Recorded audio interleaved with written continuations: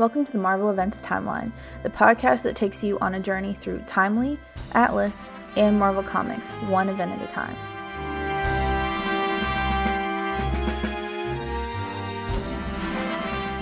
Here are your hosts, Travis Bowe and Brian Lockhart.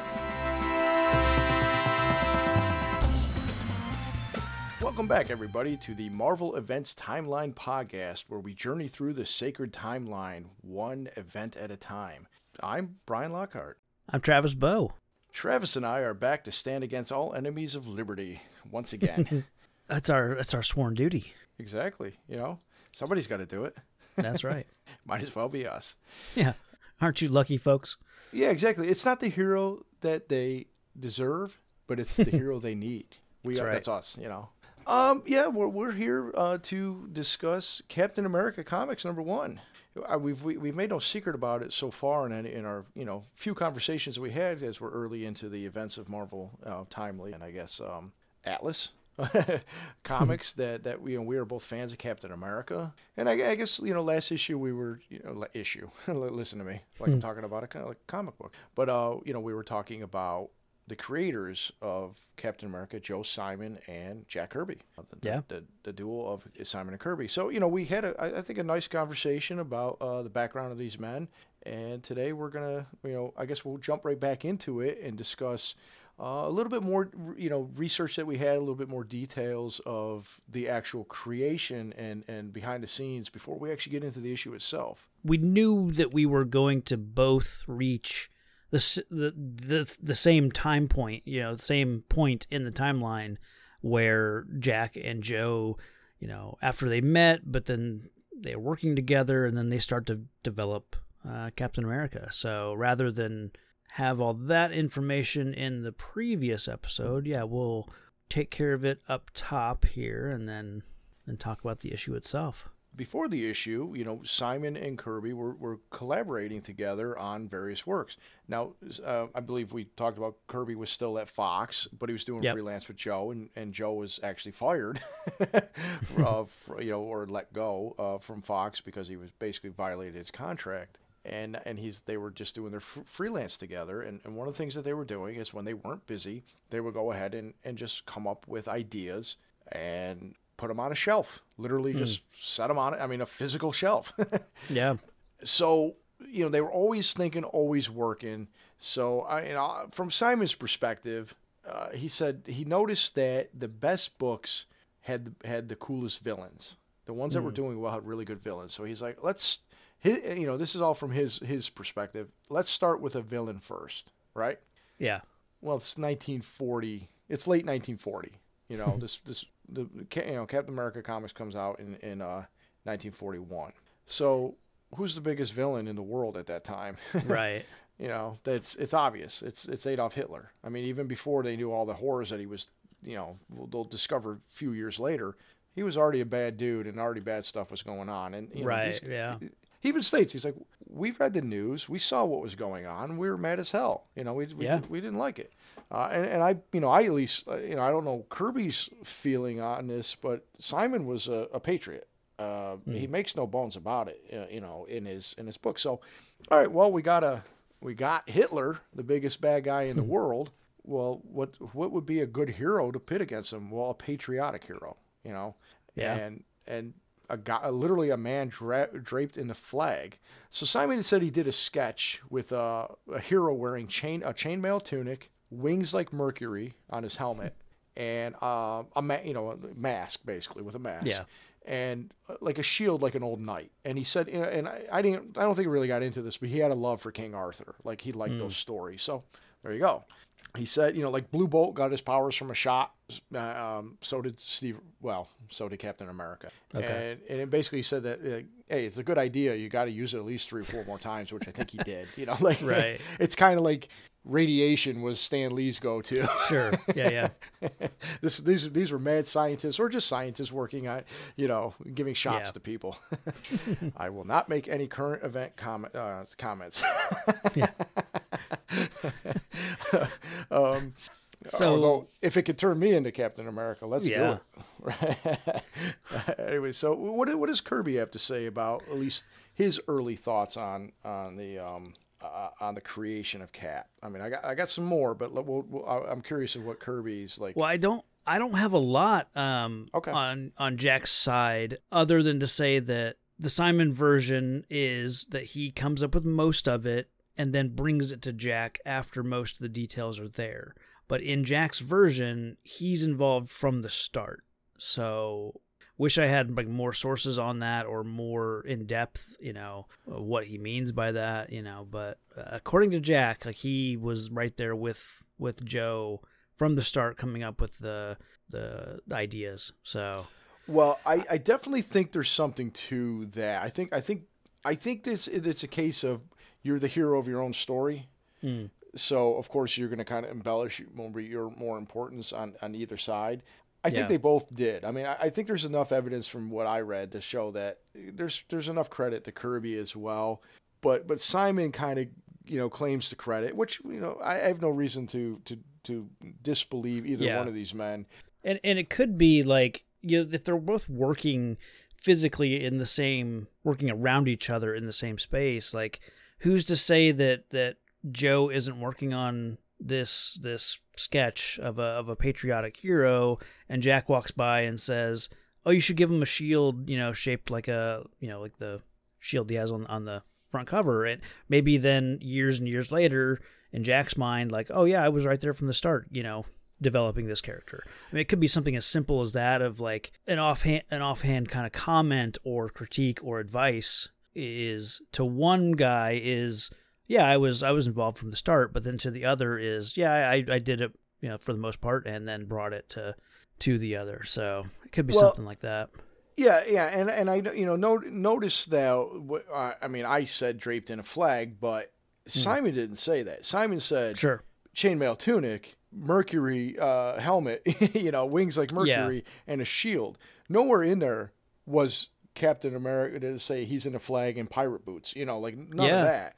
So that was a general sketch that he had, and so he claims, he came up with a general idea. Now, and was he calling him Super American at that point? Because I know that's at one point was the name. I didn't. That never came up in at least Simon's retelling of the tale. Okay. Now I'll save this, but he does talk about the creation of one of the villains, interior villains, but for the fair. But as far as the creation, he pretty much said he went back. He came up with this idea, went back to Kirby and told him about it, and they were on board, and they got to work together on it. So that's kind of where I'm well, maybe he had a broad sense of like, hey, let's make Hitler the villain. Let's make a patriotic hero. And I got some ideas. This is my initial idea. What do you got? Right. Let's because everything they do is a collaboration, right? So So I'm thinking maybe that's where he was in it from the beginning. You know what I mean? Like it's like, here's initial idea I had while watching the news. Let's get to work. And so basically they got to work on Captain America. And they basically did Captain America #1. Long before ever giving it to Timely, it went on the shelf. It was mostly completed, is what he said. And as he said, he said they were both on board. They did pretty much the whole issue right then and there, and they put it on the shelf. And Simon states he unleashed Kirby. He's like, just do your thing, because Kirby did all the the penciling. Joe did the writing. Yeah. Although, again, I'm sure Kirby had some input because I think they collaborated on plot together. Mm-hmm. And then it's like, well, now I'm the writer and you're the penciler, Yeah. Well, I think I guess after they develop this Captain America #1, they go on to freelance a little bit, do a little moonlighting for Fawcett Comics, and they work on Captain Marvel together. Yeah. Saw that. They did some covers, I think, and a few other things. I think some issues. I think over there they were swapping, back and forth a little bit with like the drawing and writing, because Jack definitely would do his share of writing. But yeah, I think as far as Captain America goes, I think it was more Simon on writing and Jack on the art. Yeah. So I mean, this is the time. The way Simon tells it, he had this idea. They put it on the shelf. Then he gets Arthur Goodman, brother of Martin Goodman, who he's now friends with, tells Martin Goodman, "Hey, Simon is available if you need him." Yeah. And he brings him on as it's basically freelance work, but he brings him on to, at a higher page rate to produce stuff for him. So they did a couple things right off the bat. However, they said, "Hey, Simon and Kirby said, they talked about it. They said we should show Goodman Captain America, the Cap idea." But he said they didn't let him know that they basically already had it finished. They just showed him like that initial sketch, and we're like, "Hey, this is what we got." It was like a quick rough sketch, and he said, "Yeah." Basically, it sounded like Goodman knew he had something like special here. Yeah.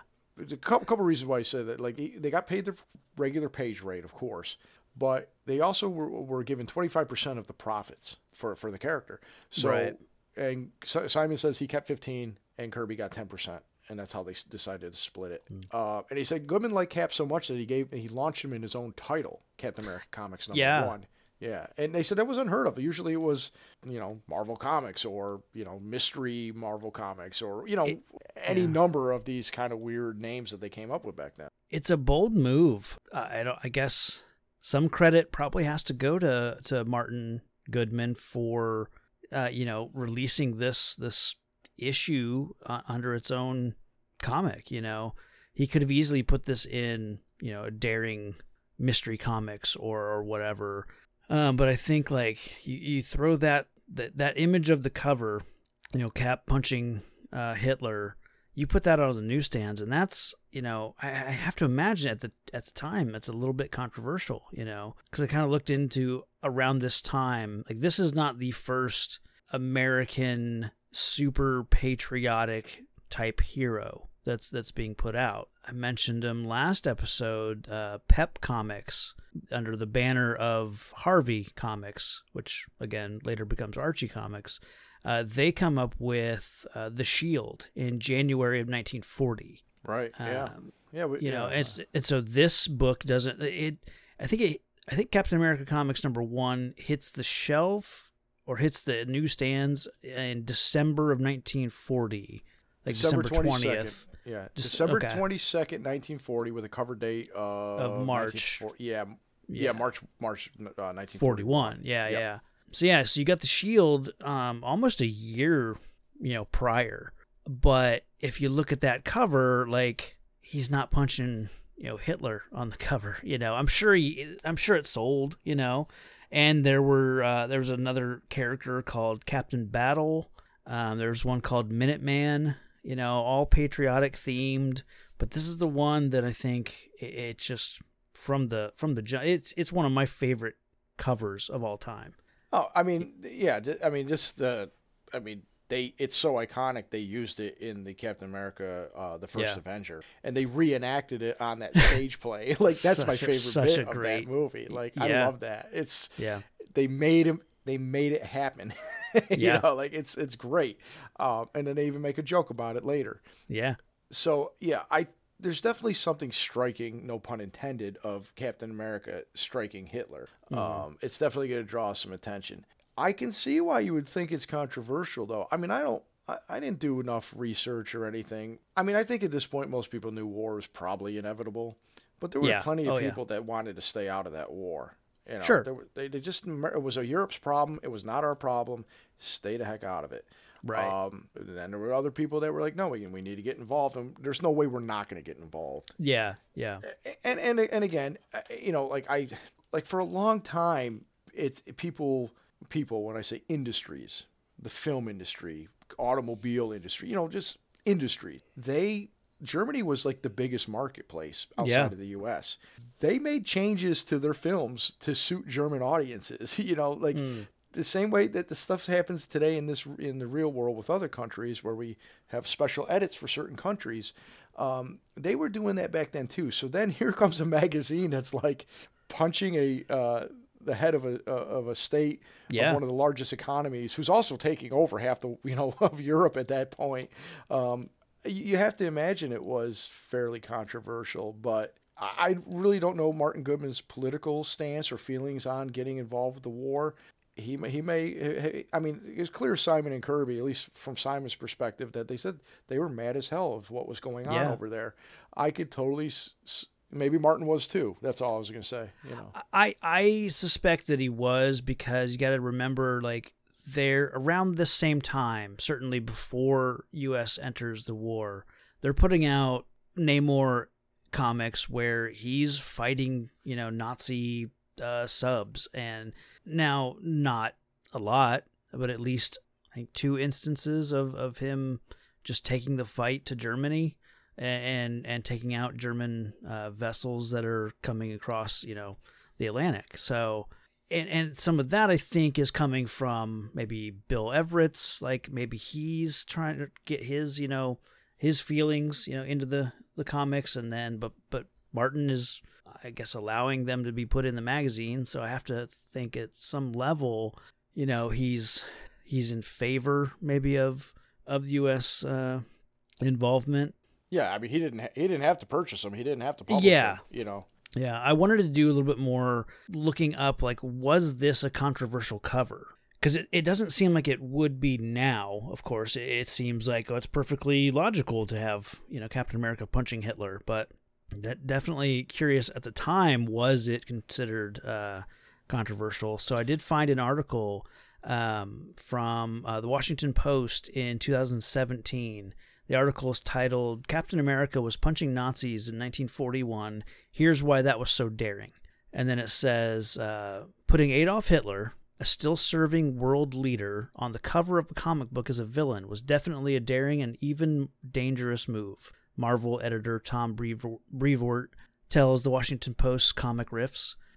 Apart from Bundists and supporters of the Axis cause, there was a strong isolationist feeling in America. It says, we've lost some context over the years because of the passing of time. Most people today, including myself, only know Hitler from history, and our view of him and the Nazis have been shaped very heavily by popular culture that he was featured in, which lampooned him. And it says, to illuminate just what Simon and Kirby were attempting, Brevoort uses a contemporary parallel. Today, this would be like putting Vladimir Putin or somebody on a comic book cover and vilifying him. Hitler was then a standing world leader with an impressive military machine behind him and a number of sympathizers in the U.S. So make no mistake about it, had this been something that genuinely angered the real Hitler, he most likely possessed some apparatus to strike back against Simon and Kirby, and even Timely as a whole. So, yeah, I'm not. I mean, it's funny because I left this out of my Simon review, but there was the guy that hired him, that he was the assistant editor for in Rochester, the Rochester Journal American. I forget his name. His name sounded a lot like Adolf Hitler. You said it, and I thought it was Adolf. Endler. Yeah, exactly. Yeah, because I was trying to go back and find exactly where it was. Yeah, Adolf Edler. What I didn't get into, because it just, I mean, I already rambled long enough about it, but he actually had a little Hitler mustache at the time. Okay. So he, again, it was like, and they showed some photos of him, and it looked a little bit like, Hitler, but not really. But sure. But he was a German American, or a German, immigrant, or whatever. Yeah. Well, he was actually. He said Simon heard rumors that he was part of this German Friends of the Fatherland type group. Okay. And there was some shenanigans that went on with some of this stuff, and as time went on, it became more and more like maybe radicalized, maybe. Yeah. And the way Simon always put it, though, is like, he's like, I never felt uncomfortable around him. I never really saw that side of him. He goes, he used to come to my parents' house, and they serve him dinner, and he's like, he was always very kind to him. He loved coming over for his, Jewish home cooked meals and stuff like that. And he goes, and as that group got more radicalized, he said he stopped being part of them, and and he didn't have that Hitler mustache anymore. So, it was kind of like there were groups of people that were, because these were all German people too, I think.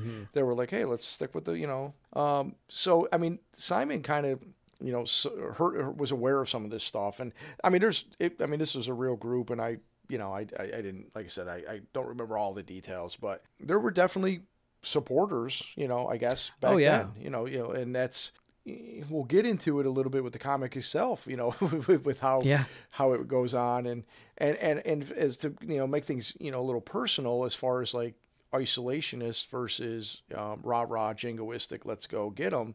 I don't know exactly what year this was, pre-Pearl Harbor or post-Pearl Harbor. My grandmother was a young woman, and my grandfather was an old farmer. Well, he was a World War I veteran. He fought in Europe. He did War Horse. He took care of the horses that took, War Horse was his movie. Side note, some captain was being a jerk to the horse and abusing it, and he punched that captain because nothing happened to my grandfather or great grandfather because he was a massive man. Like, he just he wasn't standing for it. Well, anyways, that being said, he never talked about, and this is all according to my grandmother. He never talked about much about what happened over there. Yeah.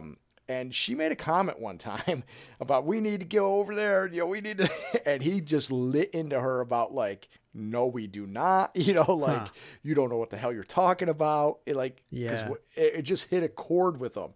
So there was people that literally had already fought a world war, and they were like, that's Europe's problem. We don't want anything to do with it, And then there's the younger people too, who are like, hey, we see what's going on and this is garbage. And of course, then there's all the political stuff where it's inevitable. It's just, there's no way you're not getting dragged into it. Sure. So yeah, but I mean, to me, because I was stating, I almost liken it to, Brevoort. How do you pronounce this? Tom Brevoort. Tom Brevoort. Yeah, I always mess it up. I've always read it, not said it. Thank you. That's always been my problem with comics. But there's I'm sure there's Magneto versus Magneto. That's always been my thing. Anyways, I kind of likened it to almost like if we were trying to like make fun of China right now, because it's like, oh yeah, we edit stuff to go into their country because we want their money. Sure. And that's exactly what we were doing for Nazi Germany at the time. And at the same time, it's like, you're not going to insult a world leader like that without bringing some controversy. It's just, I mean, it was a different time. I mean, obviously, like now, of course, you would make him the most evil villain in history. He was, right. So it's like, it's an interesting thing. Did you happen to see the anything about LaGuardia, the mayor of New York at the time?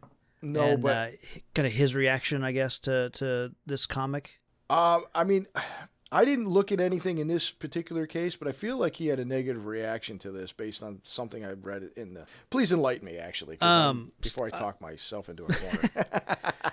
So yeah, this issue comes out, and it's a huge success for Martin Goodman, for Timely, and it instantly like put them kind of on the map and had something to rival Superman and Batman for popularity. So Timely is getting, anti-Semitic phone calls and hate mail, but then they also get a phone call from Fiorello LaGuardia, who's the mayor of New York at the time. He called and talked to Joe Simon and said, "You boys are doing a great job, and the city of New York will make certain that no harm comes to you." And about that time, or maybe within days, or I don't know. But it says uniformed police officers were patrolling Timely, the offices at Timely, and kind of the area. So LaGuardia was 100% behind Timely and wanted to thank Joe and I think Jack personally for this comic book. That's awesome. Yeah. I do one other phone call that I do want to talk about. I was going to end my Jack Kirby kind of piece with this because it's a perfect like Jack Kirby story.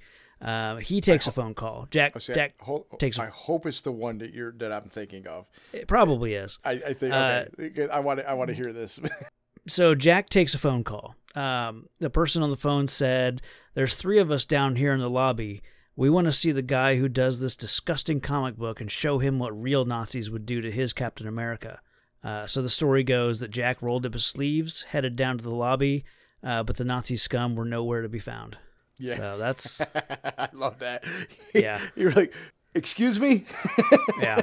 And you got to remember, like, son.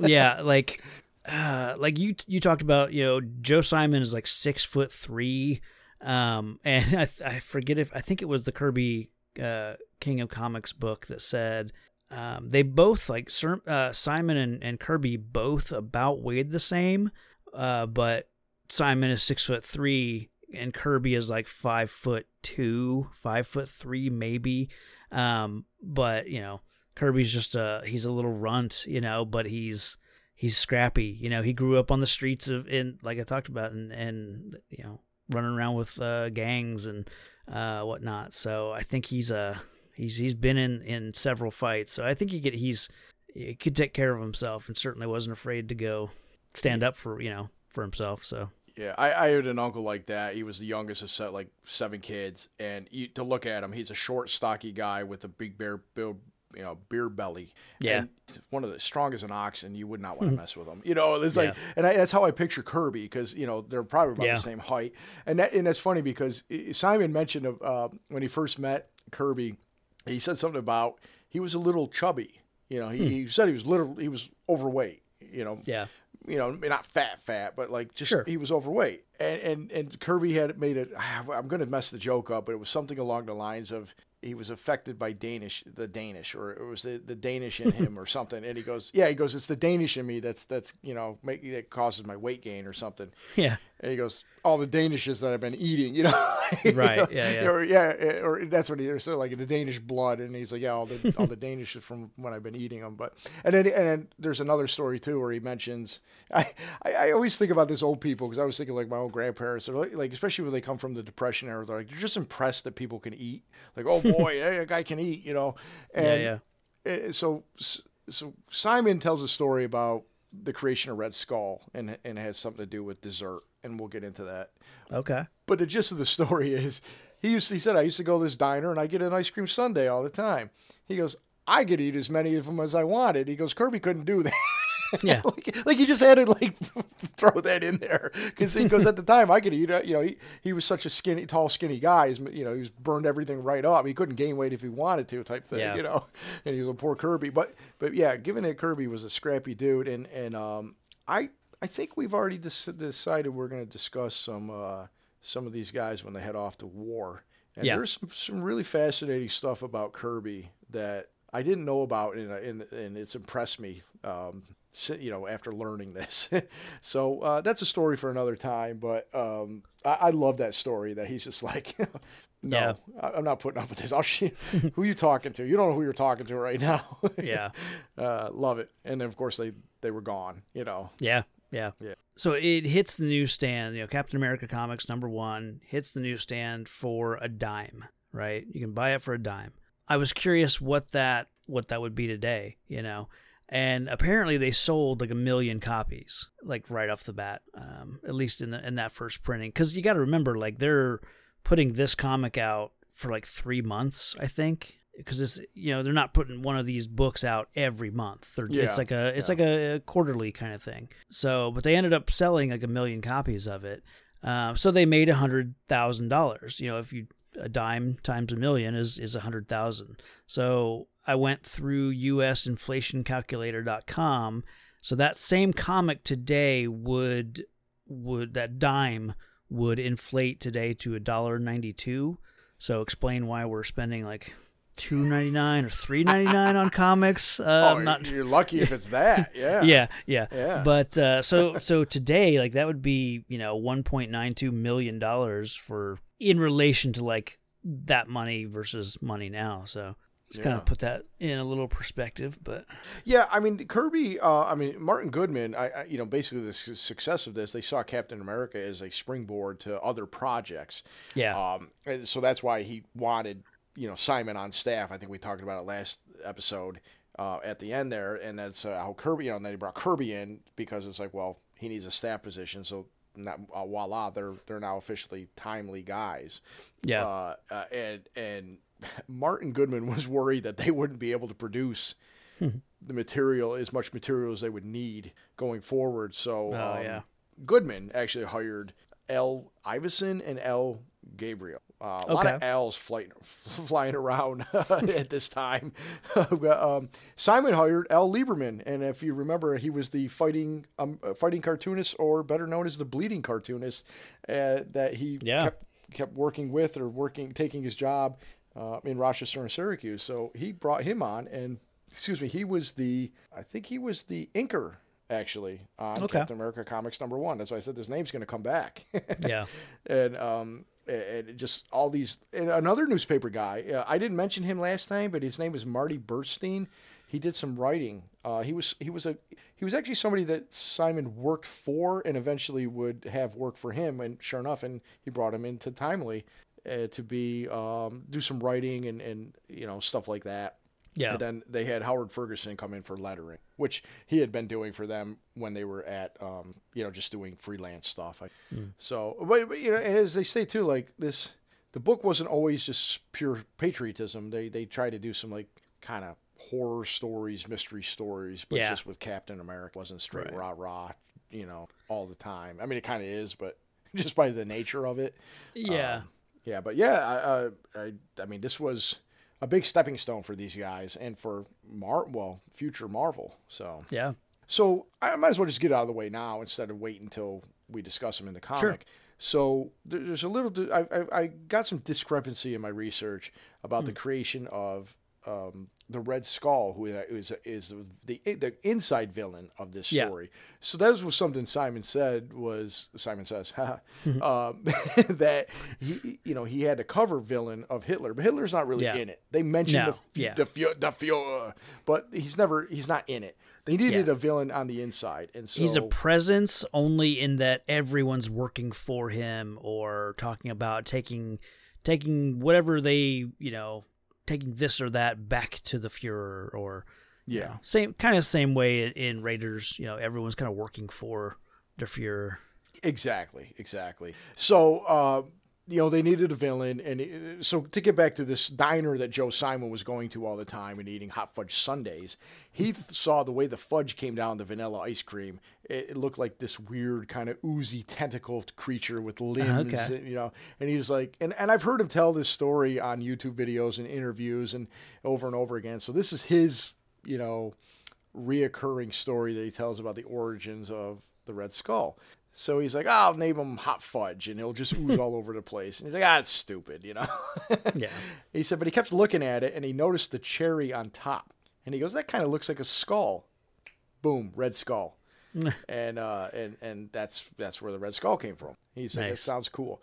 Now, I found that, what's his name? Jack Kirby actually credits Francis Heron. Okay. So Kirby credits Francis Heron as co-creating or creating the Red Skull. So did he? I don't know. Right. If you go into Wikipedia, it says created by Joe Simon and Jack Kirby. If you look on, some other places, I actually did see it mentioned that Francis Heron had a hand in it, but that came from Jack Kirby in a 1970 San Diego Comic-Con stating that he was created by Francis Heron. So. I mean, I've heard Joe Simon tell the story over and over again on interviews that was the inspiration for Red Skull. Did Francis was somebody that was hanging around them and doing work with them. So was it possible that he offered some sort of input into it?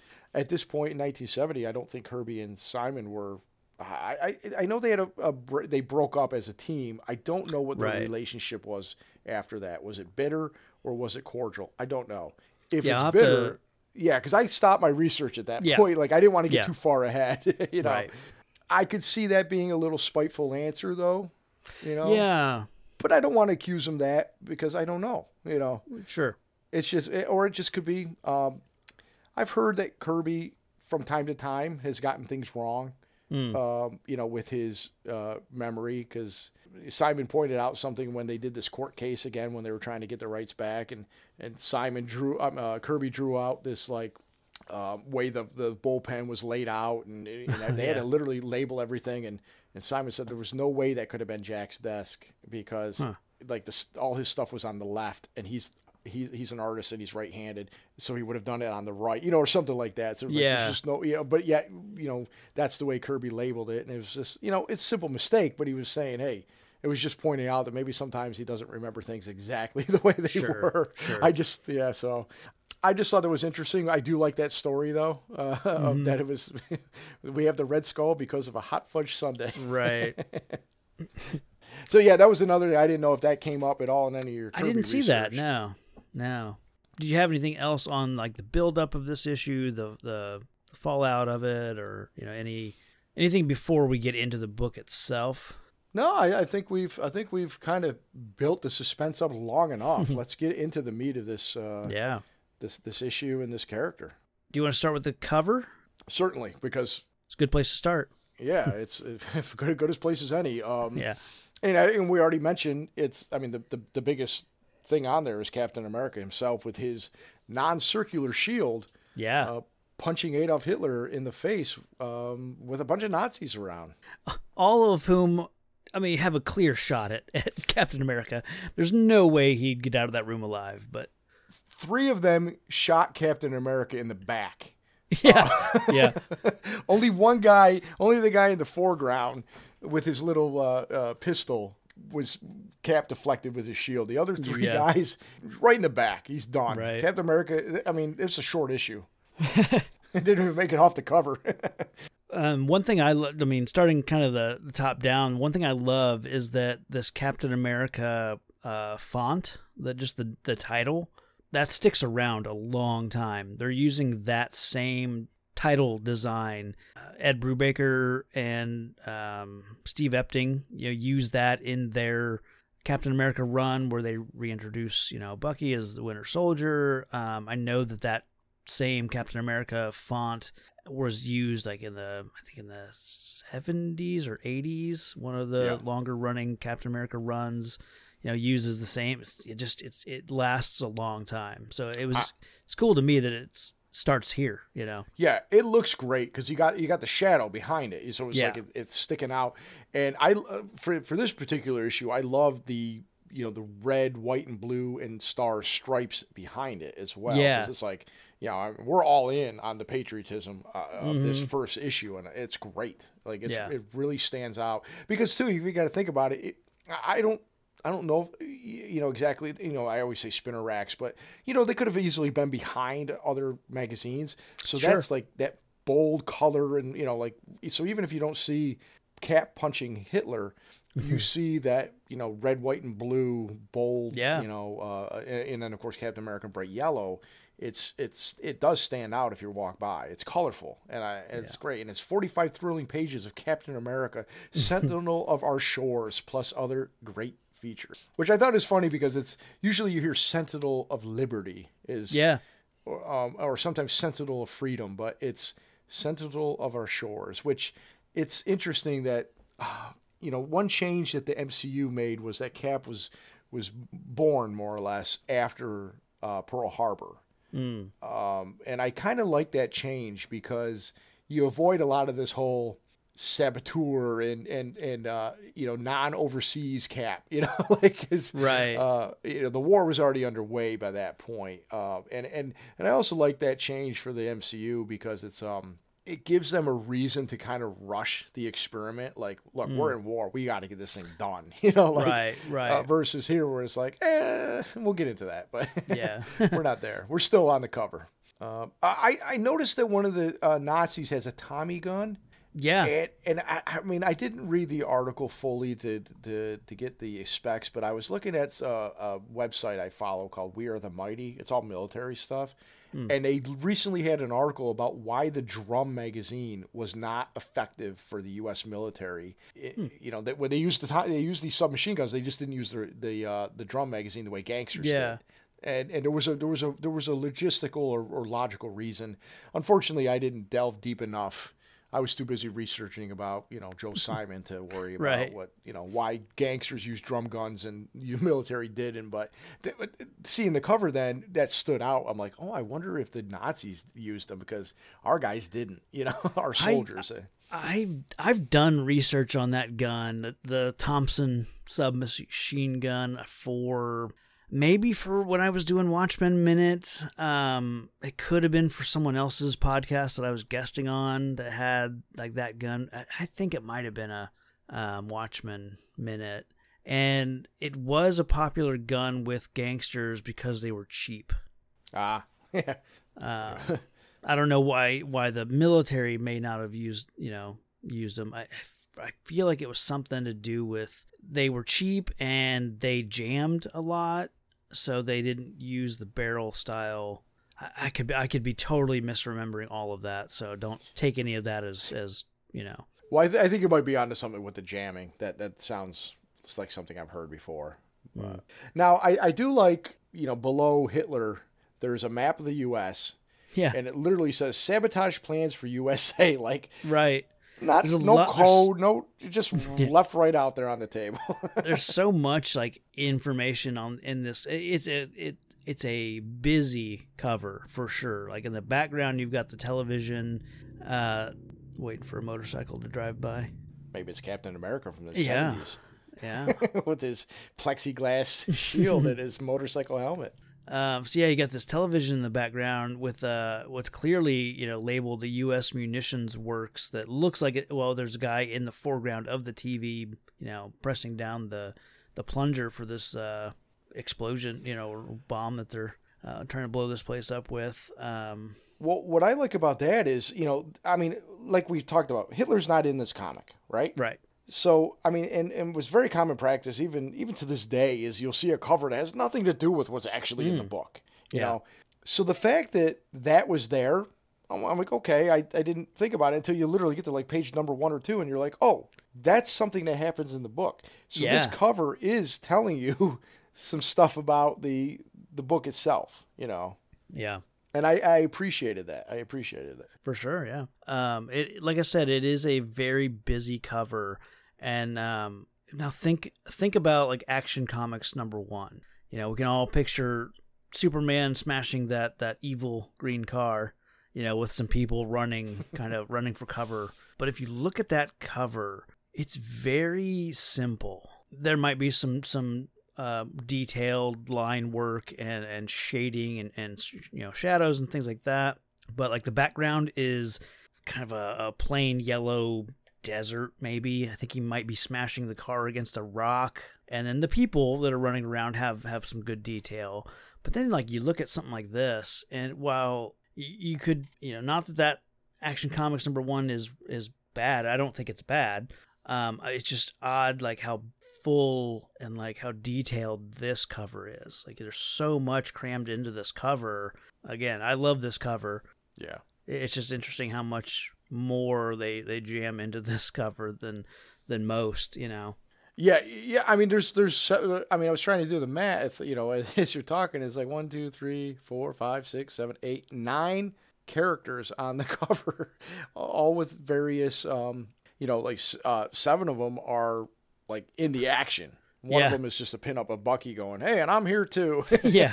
and then the other one's the guy doing the plunger in the background with less detail, but it's still And then what I noticed too, and the more I keep looking at it as we're talking about it, you could see the broken rebar windows that Cap broke through. I'm like, that's great, I never noticed that until this go around. That it tells a story that Cap just busts into this Nazi stronghold or fortress or just hideout, but busts in through this iron barred window. And they even put a blurb on it behind his shield. Smashing through Captain America came face to face with Hitler. Like you said, it tells a story, literally. Right. That's one little detail I don't like is that cap. I like the wording of that caption. I don't like that it's placed in black letters on top of the, it's like half over the yellow floor and the blue wall, and it just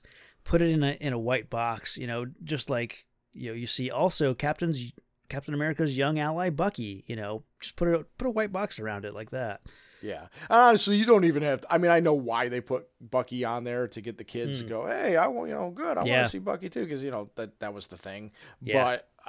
But they didn't, nowadays they wouldn't put those words, Captain America smashing through, no, it would just, but the visuals would have been enough. And the visuals are enough because you almost can kind of gloss over it and not even realize they're there. Oh yeah. Bucky's another thing that I wish he wasn't in a little bubble, you know, in an also bubble. Like I wish he'd be, you know, leaping up and you know, fighting one of the guys in the background, you know, or just like somehow part of the action. Even just maybe coming in through that window, you know. Something. Yeah. Now, I want you to think about this as we're, you know, discussing this book and going through, and reconcile what we see in the issue with when it comes to Bucky versus what we later get retconned to show that, you know, Bucky was a special forces guy. Just you know, like this, like you got to really squint to see that. Yeah. But I had a little fun with that myself when I was reading it. I'm like, oh, because I love that Brubaker run. Absolutely love it. And I was like, well, this isn't lining up 100% with what they told us in that. Yeah. I love the change, though. I think it's a great way to explain away the goofiness of this teen psychic. Yeah. I think that Brubaker gets around that by like, oh, he wasn't a kid like the newsreels, you know, made it sound like, or something like that. Like he wasn't the little kid that everyone, you know, they made him out to be, or something, you know. Right. They explained it away good enough in the comic to the point where I love the change. It's like, that's exactly it. That was propaganda. Cap and his little sidekick. Meanwhile, he was doing this dirty work and you know, giving people piano wire neckties. You know that. You know, while Captain America was the good, wholesome, you know, icon. You know, like that. I love that change. You know, but the problem is you know what you're seeing and what what they tell us later is it's hard to reconcile those two together. But I love it. It's great. Yeah. I mean, I guess do you got anything else about the cover, or should we get into the? Yeah, I'm good on the cover. We can talk about his costume. Sure, let's get that out of the way because it's iconic and it's right there on the front. Yeah, it's pretty much the same to this day with few tweaks. It really is. I mean, they certainly, you know, and I think the MCU is a big part of it, that they play with textiles and materials a lot more now. You know, he might have different materials making up these same colors, but it has not changed much. Yeah, I mean, obviously, and you mentioned was it the Shield or the Fighting American? I forget which one that probably the Shield. Yeah, right. And so because of that, and it's like in issue like 3 or 4, they have to change the Shield. It's issue 2. Oh, it is. Is that soon? Yeah, okay, he gets the Circle Shield next issue. Yeah. Okay, it was so it was pretty much right away. Honestly, that was the best change. Way better Shield, you know. I don't know. I like this shield. I like what he can do with the round shield, you know, throwing it, because it's so unique. I think that's a Stan Lee thing. I think by issue 3 or 4, Stan Lee comes up with the idea of him throwing it like a frisbee and it basically bouncing around and coming back to him. Well, I mean, I love that addition. I love the Circle Shield. I like that he can, you know, put it on his back. I think he does it with this one too. But I don't know. It just seems more useful or whatever. There's been times, you know, throughout the runs of, you know, Captain America where, you know, one time his shield was damaged or lost, and so he had to go back to the old shield. You know, like, and I like that. I like when they can do that from time to time. And I like that they brought it into the MCU before he got his vibranium one. You know, this is to me that is a better change as much as I like it. And the one thing that changes over time is his costume, his mask is right now is more of a helmet. Yeah. And it kind of connects, you know, much more around his face and neck as time goes on. But other than that, it's about the same. He's got the pirate boots. He's even got the little web belt, you know, with all the pouches. You know, it's red, white, and blue. It's the red gloves. It's great. It's great. It's kind of like what Coulson says in the Avengers. Hey, what's about to happen? The world could use a little old fashioned. Yeah. I love it. Just keep it the way it is. It's a great line. One thing I hate about the costume, I've always hated about the costume, are the little wings on the side of his head. I I before I got into Captain America, I always, would just like, he looks so stupid with those wings on his head. If I was in a fight with Captain America, I'd just rip those little wings right off, Like, they just drive me so crazy.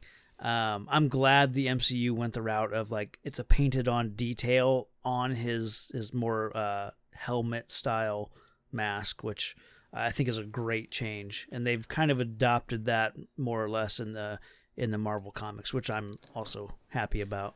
Yeah, I gotta for my background of my screensaver of my computer, I got like a painted rendition of all the Avengers from the first Avengers movie.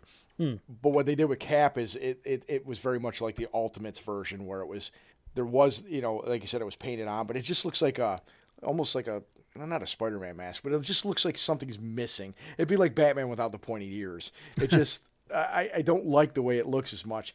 Some artists can pull it off. Yeah. And of course the MCU did a great, like you said, I appreciate what the MCU did, because putting those wings on a real life costume versus a comic is a totally different thing. Sure. But when it's on the page, I love it. I love it. I don't care.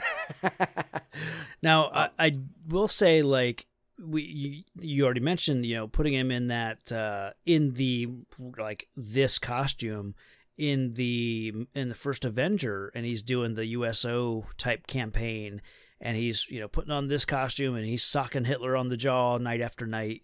It's so perfect. It's the best way to do that, like, to pay homage to this costume, and they can kind of make fun of it, but in a very earnest and sincere way. They can embrace it by making it propaganda, by making it this, he's a mascot for selling war bonds and that sort of thing. So, well, and you see even in that where he does an old cereal, and they did a Captain America cereal, and it looked very similar to that kind of, like, stitched together mom made your costume type thing. Yeah. And so it works. And of course then, I don't want this to turn into MCU talk, because I easily could. When he goes out on the mission, he's still wearing portions of that costume, and then he puts on some other military, like real military stuff, and that marries the concept of this goofy costume with what eventually becomes his costume, but it's still a military utility. Sure. Like, it's great. And then of course, once it's modern times, they update it to the latest and greatest. Right. As time goes on, it's always the same costume, but some of them are better than others. And I think, like, the Endgame, the Civil War, and even the Age of Ultron costumes that he wears are probably the best ones. Yeah. As far as being as close as authentic to this. Like, I loved the Avengers one when it first came out, but looking back on it, it looks a little goofy, compared to, like, I think probably as Age of Ultron might be my favorite of the MCU looks, because as you get later after that, they start dropping out the red. Like, it becomes like, picture him in Endgame. All I picture is like navy blue, by that end battle, I can't think of a single red item on his costume, I think it's very washed out by that point. Yeah. And so it's there, but it's kind of like when they muted Superman's costume in Man of Steel. That costume itself was bright, but not when you saw it on screen. It was different. So you're right. But the color, as far as the colors, you're right. Age of Ultron stands out perfect. So. I want to. We mentioned the Pep Comics, character, the Shield, and they did. I don't know that they sued. I think they. Let's see, what does it say here? I think they just sent a letter, kind of saying, like, "Hey, can you stop?" Because, like, their character is the Shield. He's got a red bodysuit, and his torso, it looks like Captain America's shield, like on this cover. It's the same shape. It goes from his chest all the way down, to his crotch. It's literally his entire torso is that shield pattern. And, he's got, like, boots and gloves, but they're different enough. It's really just the shield. So I get why they don't want Captain America carrying something that almost looks identical to what is on the chest and torso of their character. So could be wrong about them. No, I don't want to read search through a Wikipedia article right here, but Hey, as I've heard others say, we're lovers, we're not experts, you know. Yeah. Yeah, I want to say too, it was more of a, hey, we're going to threaten to sue you if you don't, and they were like, we'll change it. If it doesn't matter, fine, just change it, make a circle, you know. Yeah. I think I finally found it said like accusations of plagiarism. So that was probably something was sent their way that was strongly worded with those keywords, and that probably was enough to, you know, without getting lawsuits involved. That's probably all it took, really. Right. To avoid it, let's just change it. You know? Yeah. Get ahead of it before it becomes a problem. But yeah. Well, what do you say we dig into the issue itself? Yeah. Absolutely. So one of the first things that pops up is not a case file, but like an index, you know? Yeah, this table of contents, which is different than any of the Marvel books we've had heretofore. And I figured out why. I get why this is here. I don't know if you pieced it together, but this whole book is clearly meant to be. It's not to meant. It wasn't meant to be for a Captain America book. It was meant to be, here's a Captain America story. Put it inside Daring Comics, Mystery Comics, Marvel Comics, whatever you want to do with it. Which makes sense now that you talked about, Joe and Jack were just cranking these stories out, so most of the content was probably ready to go. And I do think it came down to, hey, let's put together this patriotic book. Give me 4 stories. We'll cram them all in one book. And with a couple other little backup features. But I think that's why you get this table of contents page, and why the 4 stories about Captain America throughout this book are different, or are not like a continual story. Well, as you even said, like we did horror, you can kind of see that. We did mystery. Like you can kind of see that. Like these were, like you said, they were meant to go in Mystery Comics or, Daring Comics. Like it's, and they do flow a little bit together. A little bit, yeah. A little bit. It's, you got to squint, but you can kind of see there's a little bit of a connection. Yeah. But yeah, they all have the same themes, I think. Mm-hmm. Saboteurs everywhere. Saboteurs, yeah. Sabotage. Yeah, exactly. The first case, case number 1, it's just the Captain America origin, or it's a very truncated, version of what I thought was the Captain America origin. Like, there are things about this that aren't as detailed as I would have thought based on what other, sources of whatever comics I've read, and like there are details that are different. So we'll get into that. Yeah. Well, I mean, this is the basic origin that you see in Captain America: The First Avenger. There's a lot of stuff lifted directly from this, but like you said, some of the names and changes. Some of the names have been changed to protect the innocent. Let's just say. You're right. It's a little bit different, and you also got to remember too, like, I've seen this probably reprinted before plenty of times. In fact, I have my 60th anniversary cap that I pulled out, and they have this particular one reprinted. But what's funny is, it's usually only this portion of the Captain America Comics number 1 that gets reprinted. They don't reprint the other stories. Yeah. I honestly didn't realize that there was more to it than this first story. That surprised me too. I mean, knowing that, like, after we did like Marvel Comics number 1 and knowing how they like go through things, I'm like, okay, I get to see how they did comics at the time, but I didn't. I just thought this was the only Captain story. But yeah, I think, as they've retold the story over and over and over again throughout the years, you get more details, you get retcons, you get stuff like that. You mentioned that 60th anniversary Captain America issue. There's, I know you know about this, but as of this recording, there's recently an 80th anniversary Captain America comic that's been added to Marvel Unlimited, and it may not be 80 pages. It might be. I forget how many pages it is, but it's basically every page from this story and from, I guess, a couple of the other stories in here are recreated by, like, pick an artist. I think Alex Ross gets a page, and, the whole the list of Epting gets a page, I think. Yeah, there you go. I forget who does the cover. Steven, somebody who does lots of good comics. I can't think of it right now. McNiven. Oh, okay, yeah. Is it right? Is that his name? That's a name. Yeah, it's a name. It's a name. But you know what? I read obviously Captain America Comics #1. Then I went back and reread that, and now they do Meet Captain America, and they do the Red Skull story. Okay, and that kind of makes sense. Yeah. For some reason they don't do the Omar and Sando. Yeah, they don't do that one. And then the chess story. Yeah. Right. And but what they do is they also do Avengers #4. Oh, that's right. That's what it was. Yeah. That's where they're filling in a lot more of that detail. The challenge was, can you out Kirby?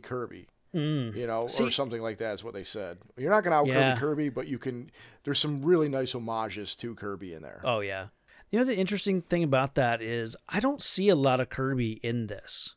Like in some of the faces, like for me, Kirby draws a face that you can just recognize from a mile away. Oh yeah. You know? Oh yeah.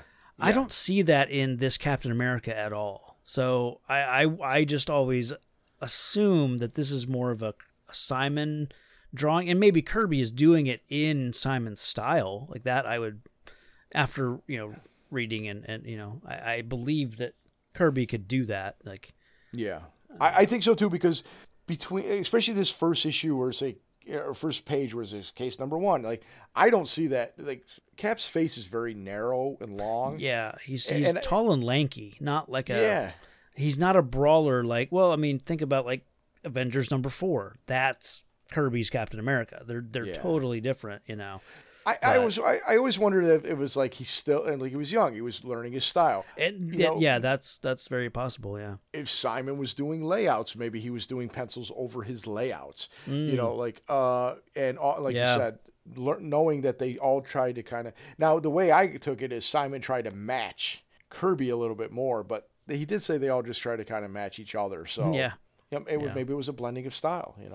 It's a melting pot. Exactly. Just like America. Yeah. But we get right down there. We get a nice picture of Bucky kind of charging in the background, like, "Hey, don't forget about me." And Cap still just like, "I'm here too." Yeah, basically running up and I'm like, "Hey, G. Willikers," and it's Joe Simon and Jack Kirby. Yeah, there's a little one of the only little panels in this page. It's got the man in the yellow hat from Curious George. So yeah, that's a good point. He's at the recruiting station trying to do his part. So that's good to know. He is enlisted. Now, this little panel about them talking about as the ruthless warmongers of Europe focus their eyes on a peace-loving America, the youth of the country heed the call to arm for defense. And so it's a recruiting station. And I was wondering about that. I'm like, this is pre Pearl Harbor. So, was there a huge uptick in the military service in 1941, prior to, because that was December 7th, 1941. Right. So, this is early in the year. In fact, as we said, this was written in this, hit the street date was December 1940. Yeah. Well, so I think that falls under maybe a little bit of propaganda. Like, let's imply that people are like heading to the recruiting station, just to maybe that'll lead some people to think, oh, maybe I should do that. Well, and that may be the case 100%. But I found this this chart from U.S. military personnel from 1939 to 1945. And they actually did not list the Coast Guard in 1939, 40, or 41. They only started listing them once wartime was there. Because once wartime happened, the Coast Guard's protecting our shores. Sure. But from 1939, the total U.S. military service for Army, Navy, and Marines, because, again, there was no Air Force at the time, and Coast Guard didn't count, there was 473,000, people. Wow. But in 1940, it was 458,000. And then in 1941, it was 1,801,000. So a decent jump from one year to the next prior to war. Huge jump. And 1942 is when most of the people started enlisting, because some people signed up day one. It was December 8th and they were signing up. but you're not going to get the massive influx until the 42, where it jumps up to almost 4 million people. Right. And now they start including 56,000 Coast Guard guys as well.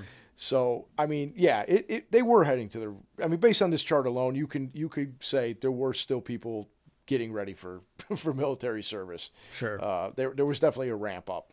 They knew it was coming. Oh yeah. The second little panel, it's tied into what we see on the cover of someone, these men who are carrying out De Fuhrer's plans to blow up this munitions plant. So that gets paid off in the next page, where you see the building just wrecked, just blown up.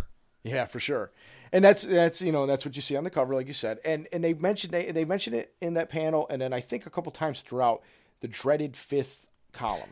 Yeah, I had never heard of that phrase. Oh, really? Oh, yeah. I mean, I've seen it come up, before, and so typically whenever somebody says the fifth column, it's usually any clandestine group or faction of subversive agents who attempt to undermine the nation's solidarity by any means at their disposal. The Viet Cong would have been considered a fifth column. Okay. They were basically insurgents in your own, in your own country. Right. People who are loyal to somebody else that's going to overthrow from within. That's the fifth column. And they said the term is conventionally credited to Emilio Mola Vidal, a nationalist general during the Spanish Civil War from 1936 to 39. As 4 of his army columns moved on Madrid, the general referred to his militant supporters within the capital as his fifth column, intent on undermining the loyalist government from within. So that's exactly what they're saying, because these guys are faking joining the army. Yeah. With fake papers and going to take out the plan. Of course, they blow up a munitions plant. And that leads, these top men to these top army generals. Exactly. Which men? They go right to FDR. This is FDR. Yeah. That was a surprise cameo for me. I wasn't expecting FDR in this. I also wasn't expecting him to be standing. Oh, well, that doesn't surprise me. You wouldn't show him seated, Although I think when they redid the in that 80th issue, 80th anniversary issue we were talking about, they redo this panel just as is. He's standing in shadow, but I think there's another one where it looks like he's actually sitting down. I was like, somebody put him sitting down. Yeah. That's the thing. I'm surprised they didn't have him behind a desk. That's all. Yeah.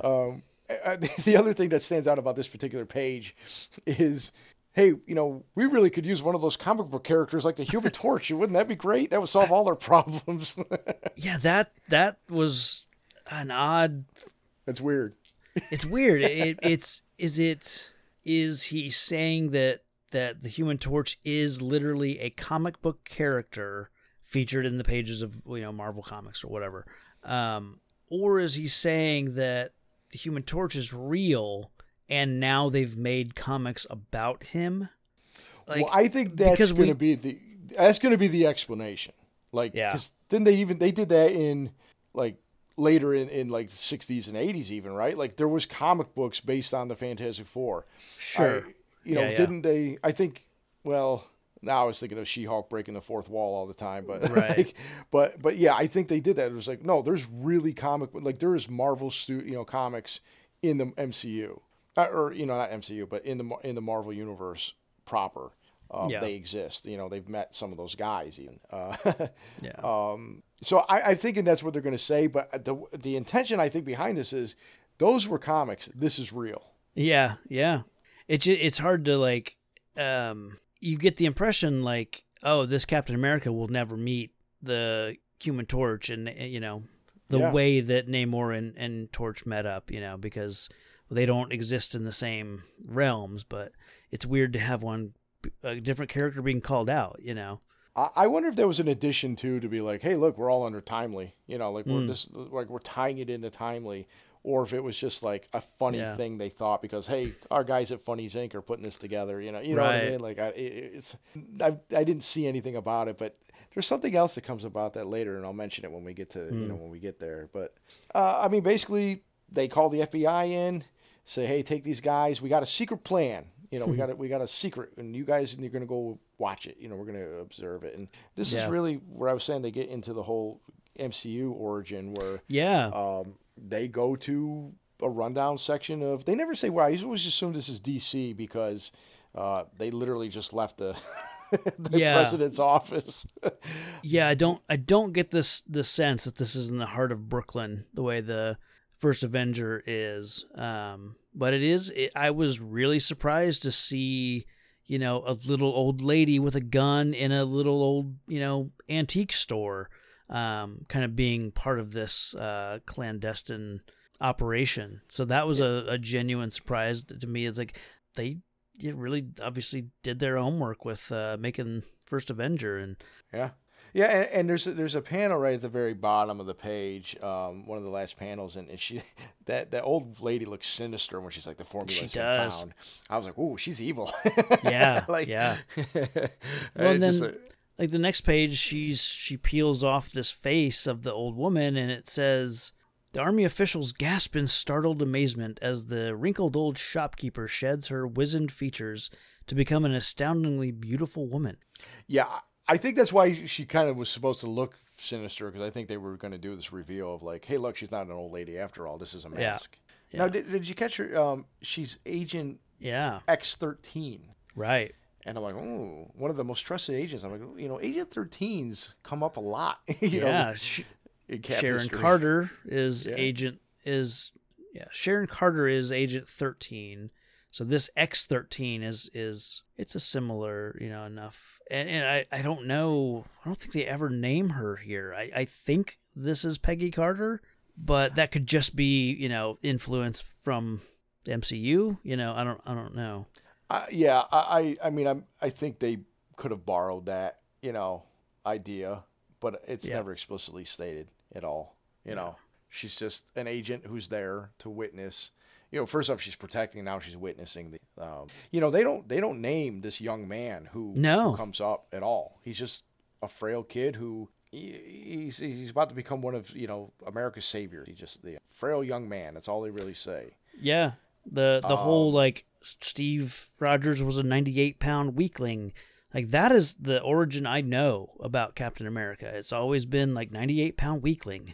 You know, so I don't know where that comes from. It must be in some retelling. I mean, I don't know if it's. I would have to guess it's like the retelling from like when Cap is reintroduced to like in the 60s. But it's also very possible that they redo the origin like 7 issues later and they just add that detail. You know what I mean? That could be, yeah. It's just hard to say without, you know, have read every single issue. But you're right. Yeah. It's always the 98-pound weakling.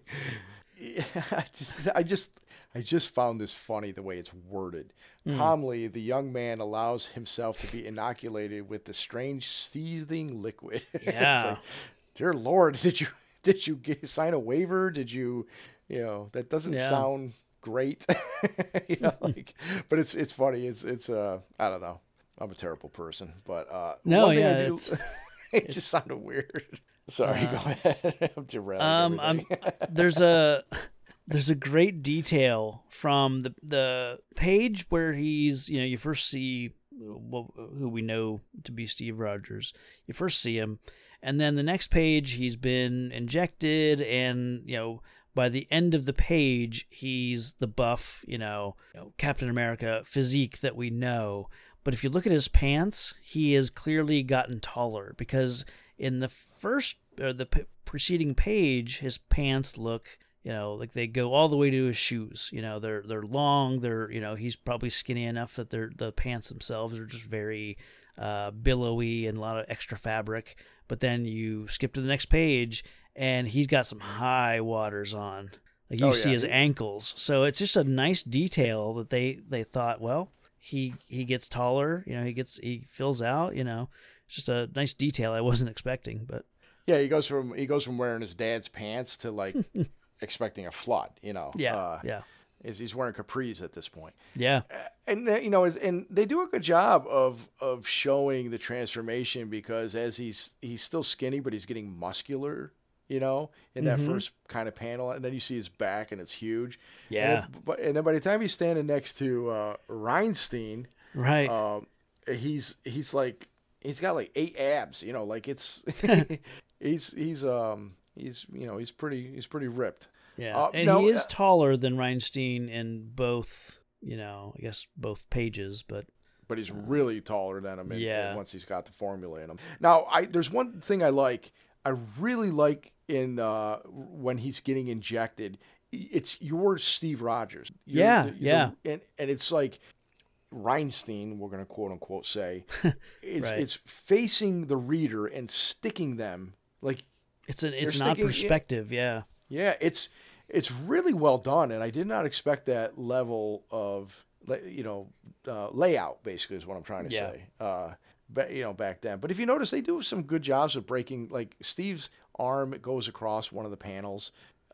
In fact, Cap, they come outside of the frames of the panels from time to time, and I really like that. It especially it shows the scope of size, and like now he's Captain America is so big the panel can't contain him, and he's in front of the the white background basically. It's great. So, and like you mentioned, this is Dr. Reinstein, not Dr. Erskine, who again, like I don't know. If you would have asked me 15 years ago, I would have said Dr. Erskine, and the 98-pound weakling. Like, I don't know where Reinstein, I mean, obviously I know where it came from. It came from here, but I don't know where that goes. Like, how does Reinstein turn into Erskine? Well, my guess is somebody reprinted it and totally forgot the name or didn't realize it, or, it's something that's simple and mundane. That could be, yeah. Now, as a kid or as a younger person when I was collecting, I understood that there was a Reinstein and an Erskine. And for some reason, or Erskine or whatever, but for some reason, I thought they were two different guys working on the formula together. You know what I mean? And it's like, well, who's this one guy? When I try to look online, I see what they said is they covered it up by saying this was an alias for Erskine. This is Erskine. He used Reinstein to hide. I looked at it as like if you take the MCU version where they wanted to get the formula, they wanted to kill him. Well, he would hide as a different, as an alias. Maybe he defected and took a new name. Still German. Yeah, exactly. Yeah. That's my guess. I mean, he just names him Captain America right then and there. Yeah. Yep. I shall call you Captain America, son. Because that's what your America shall gain the strength and you will safeguard our shores. Just like that. Yeah. So there's no costume. There's no discussion of it. It's just like, now you're Captain America. Yeah. And then they just like the first Avenger, you've got this saboteur, who's observing the entire thing. What does it say? I was thinking that there was a line about them wanting to do this to create more like him, and then that's when the it's the saboteur who says, "I'm afraid this is one experiment that must never reach its final test." So. Well, he said, behold, the crowning achievement of all my years of hard work, the first of a corps of super agents whose mental and physical ability will make them a terror to the spies and saboteurs. And you're right. And he said, that's it. Yeah, this will never reach its final test. And he pulls out a gun and just starts blasting everybody. Yeah. Shoots the FBI agent, Mr. Grover, who we didn't name. X-13 is like, look out, Mr. Grover. And she's got a gun. Yeah, she springs in action. Cap, he's like, he just grabs him. Come on out, you skunk! And he just, You know what I like is, and I noticed this another time too. When he punches him, the sound effect literally is sock. Mm-hmm. Just like he socks it to him literally. Yeah. So it's one of the he punches the guy, I don't know, so hard or enough to make him stumble into some equipment and he dies kind of by his own hand, but just like with Human Torch, the spy dies and Cap is like, it's a fate he well deserved. I like that I don't know, blasé attitude about like, well, he got what's coming to him. Right. He had a very Ricardo Montalban death, like in Naked Gun. Oh, it's been a long time.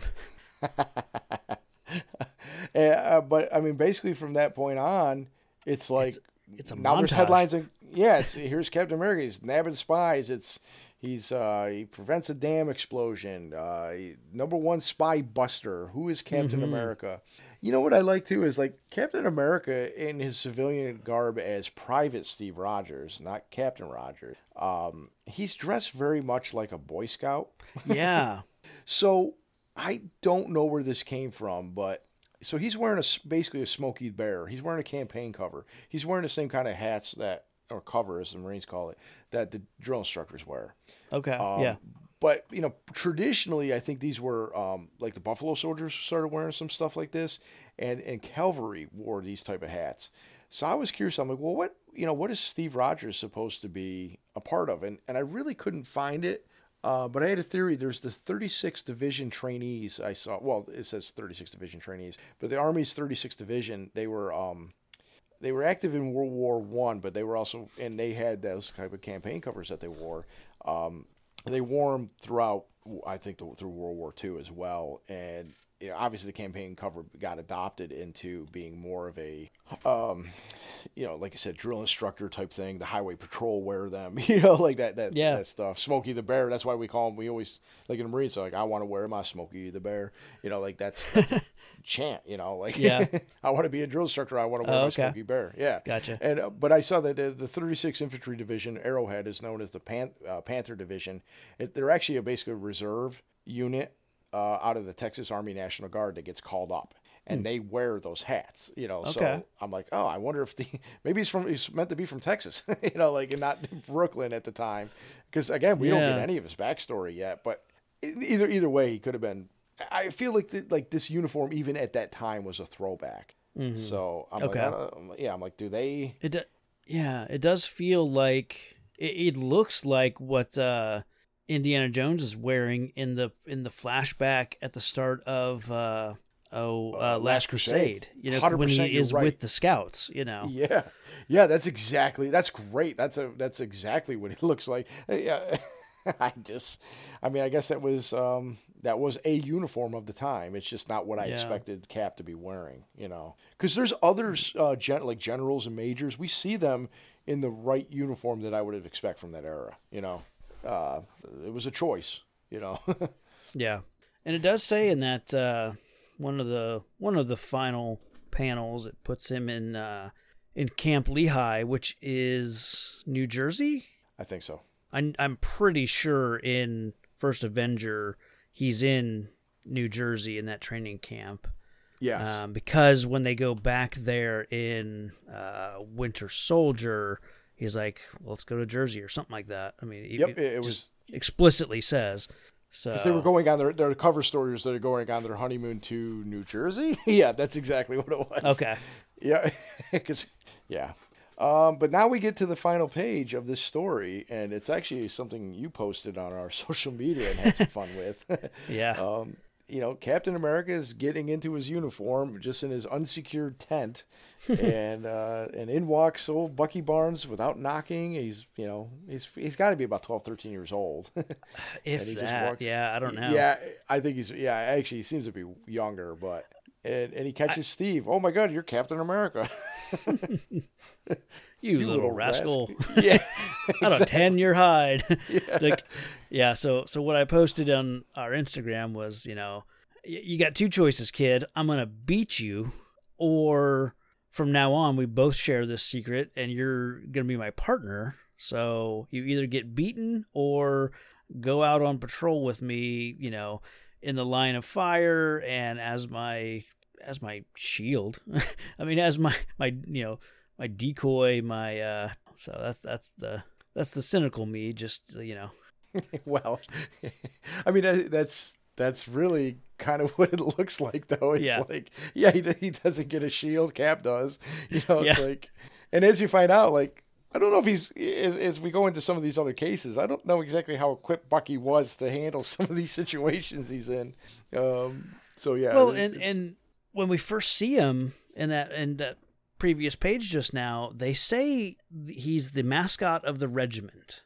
And so I had to look up, and that's another thing that I've always known was a thing related to Bucky. I don't know where I read it, but you just, it's one of the things, he's just this kid that's always around this this army base or whatever, like, and as the mascot, and so I look up mascot of the regiment, and that's generally what they designate a pet or an animal, the mascot of the regiment. It's not something that is like a person, a human, and there's a whole big list. You can look up mascot of the regiment. I'll probably put it in the show notes, for like the Wikipedia page for that. And it's, various military regiments throughout the world will have this similar thing. I went down the rabbit hole of finding out that the Norwegian Kingsguard, he's the colonel in chief, and like for the last two decades, this officer has been promoted several times, but his name is Nils Olav, and Nils Olav is a penguin. So I saw that, and that just really tickled me. I really like that. So show notes for that.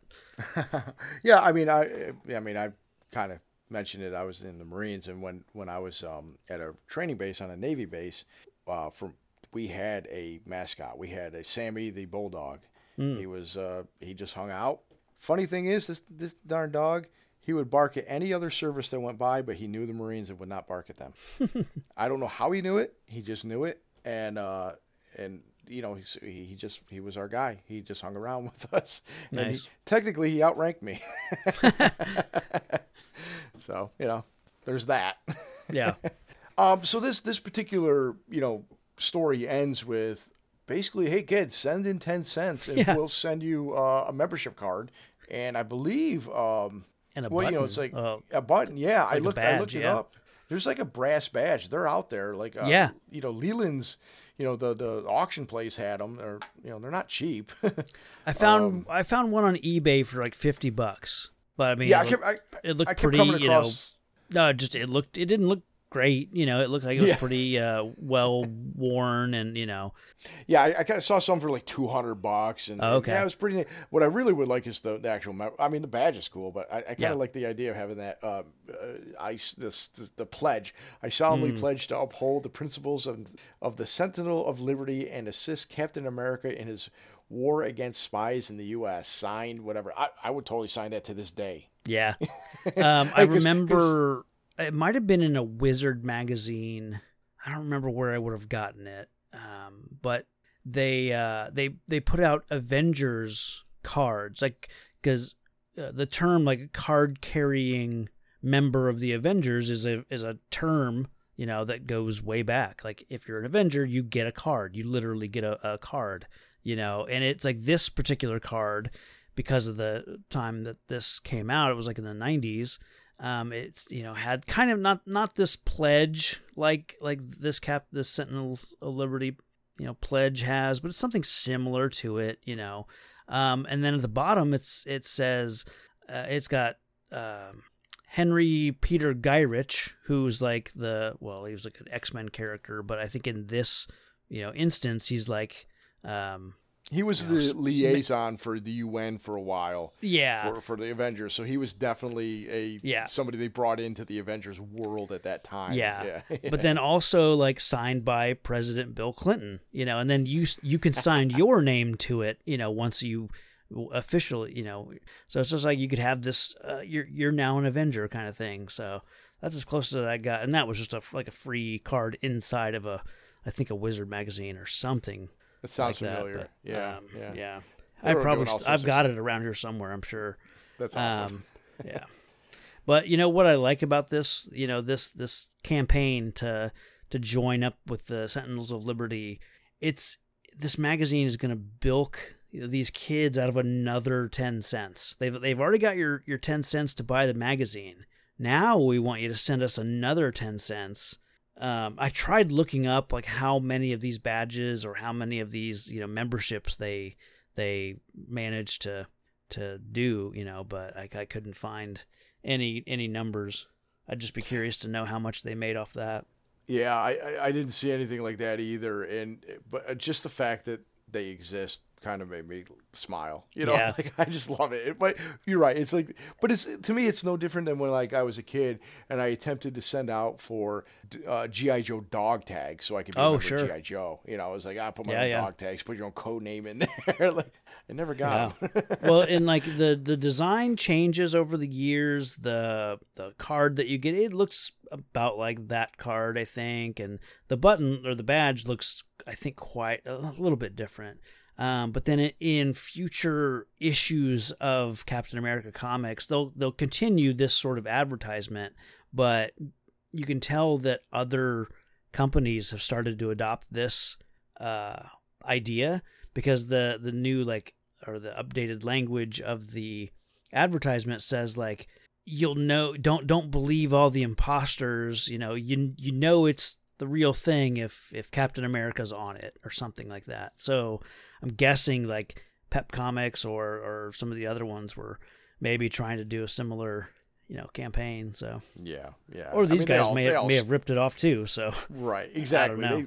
They were all knows? stealing off Yeah. each other back then. Like what's hot? What can we make money on? for sure. But I mean, but it's no different than doing the chromium foil, Yeah. cover with 3D, like whatever. It's the latest thing that you can try and get. Yeah. But I want one. But anyways. Yeah. Oh, I do too. And now a reading of Captain America and the Soldier's Soup, as read by Tom Taylor from the Indiana Jones Minute. Additional voices by Dave Pallas from 5 Minutes of Mystery, and your hosts Travis Bow and Brian Lockhart. Captain America and the Soldier's Soup. The cold, stark rays of an autumn moon gleamed down on the great tent city. Uncle Sam's selective service boys were asleep. Sharp, deep shadows fell everywhere. An eerie, unreal quiet hung over the white mounds like a ghastly foreboding of terrible things to come. Private Rogers stirred uneasily in his cot. His hand mechanically slid over the bed next to him. He was reassured. His young admirer, Bucky, lay there, sound asleep. The soldier turned noiselessly on his cot, smilingly remembering that Bucky was there because a kind-hearted colonel of an indulgent government just could not let such devotion as Bucky's go unrewarded. With a start, Rogers sat bolt upright. He knew now why he had awakened. He missed the steady tread of the sentry. He listened, his every nerve tensed like a well-strung tennis racket. No sound came to him, only the steady breathing of his boy pal. Convinced that there was some mischief afoot, he leapt from his cot. Behind a clump of bushes, almost completely hidden by the inky shadows, Rogers' eagle-sharp eye came upon the slumped body of the sentry, dead. He straightened up to his full 6'3", a defiance blazing in his deep blue eyes that swore an undying vengeance for the murder of his fallen comrade. He disappeared into his tent. In the twinkling of an eye, another emerged. It was the mythical Captain America, he whose deeds were the toast of the army, from the office of the Secretary of War to the lowliest outpost in the steaming jungle of the far-off Philippines. He stood there for a moment, framed against the white of the tent, a resplendent figure in a tight-fitting suit of old glory, the nervous ripple of his tremendously powerful muscles plainly visible under their red, white, and blue covering. Two shadowy figures were sneaking along the great cookhouse, among the giant cookpots that looked like monster kettle drums at attention. You conked that sentry guy too hard. Whispered Slinky, squinting his one eye hard at his partner. You didn't have to kill. Freeze up that chatter. Nervously interrupted the Crusher. If I croaked him, so what? When we get this soup flavored up, there'll be plenty of guys that'll join him. He gurgled a half laugh and continued. That's what soldiers is for, ain't they?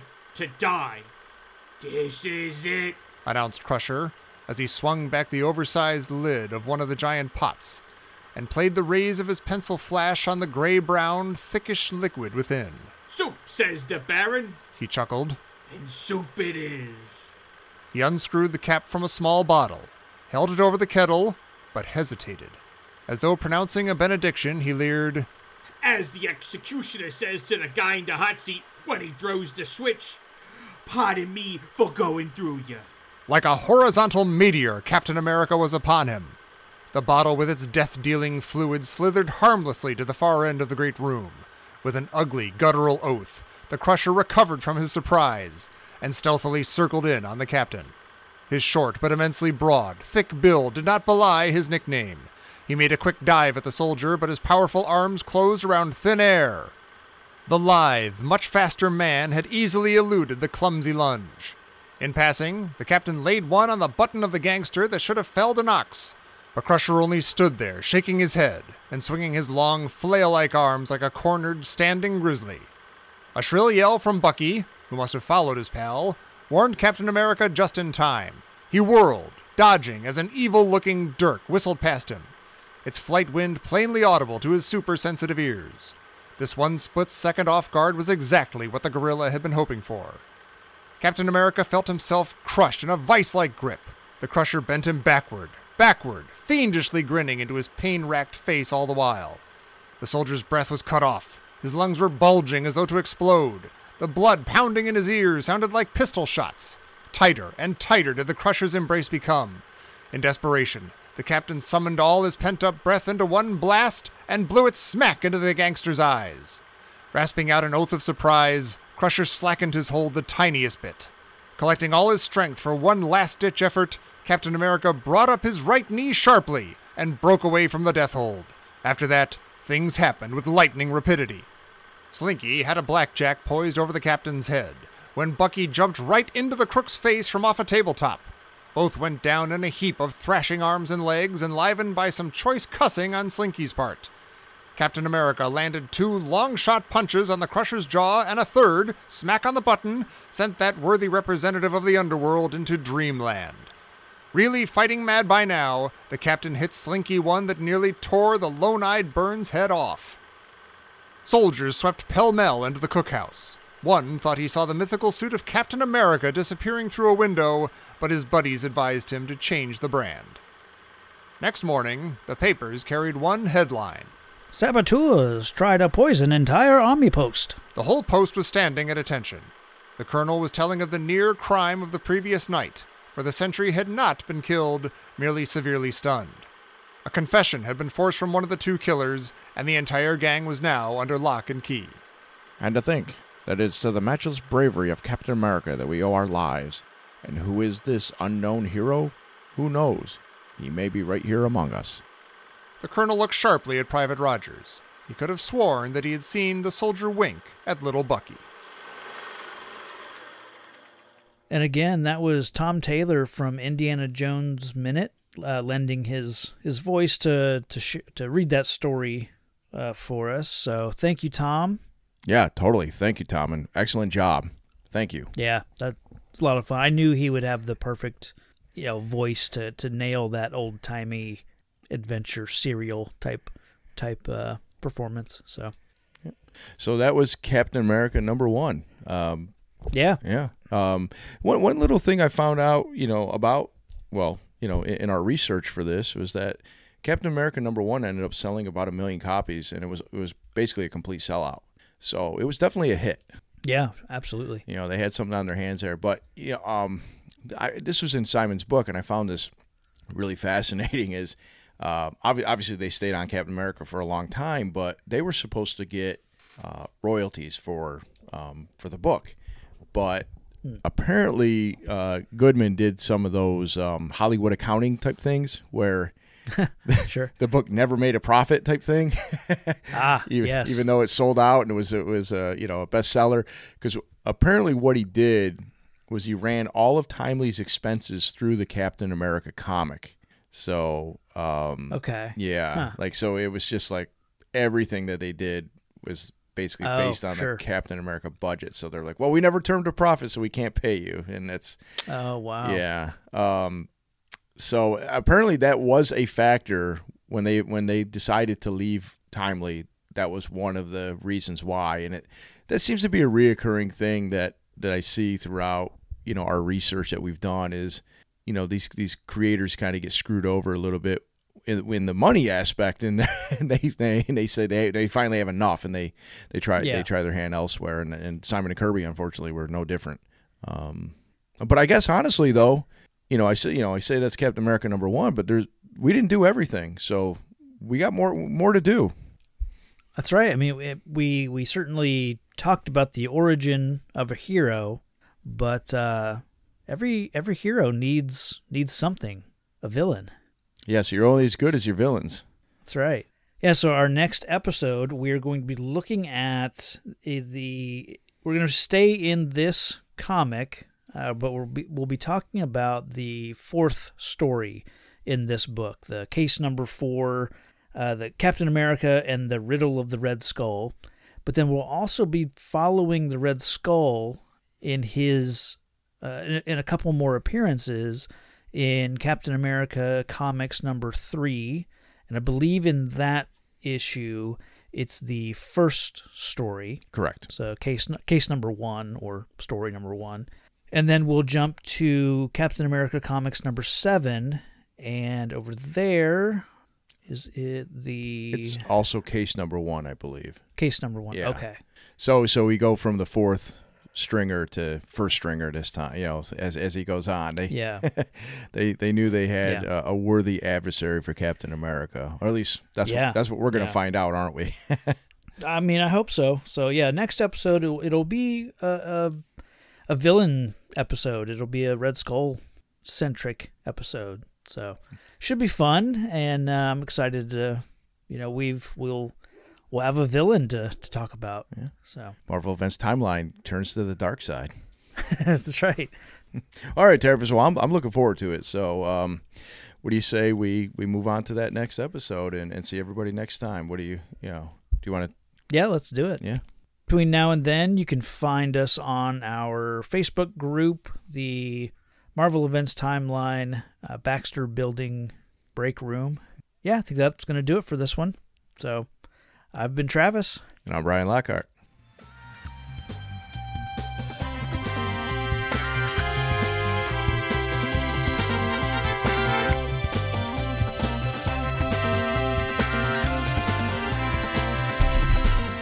Come back next time for the continuing journey with Travis and Brian.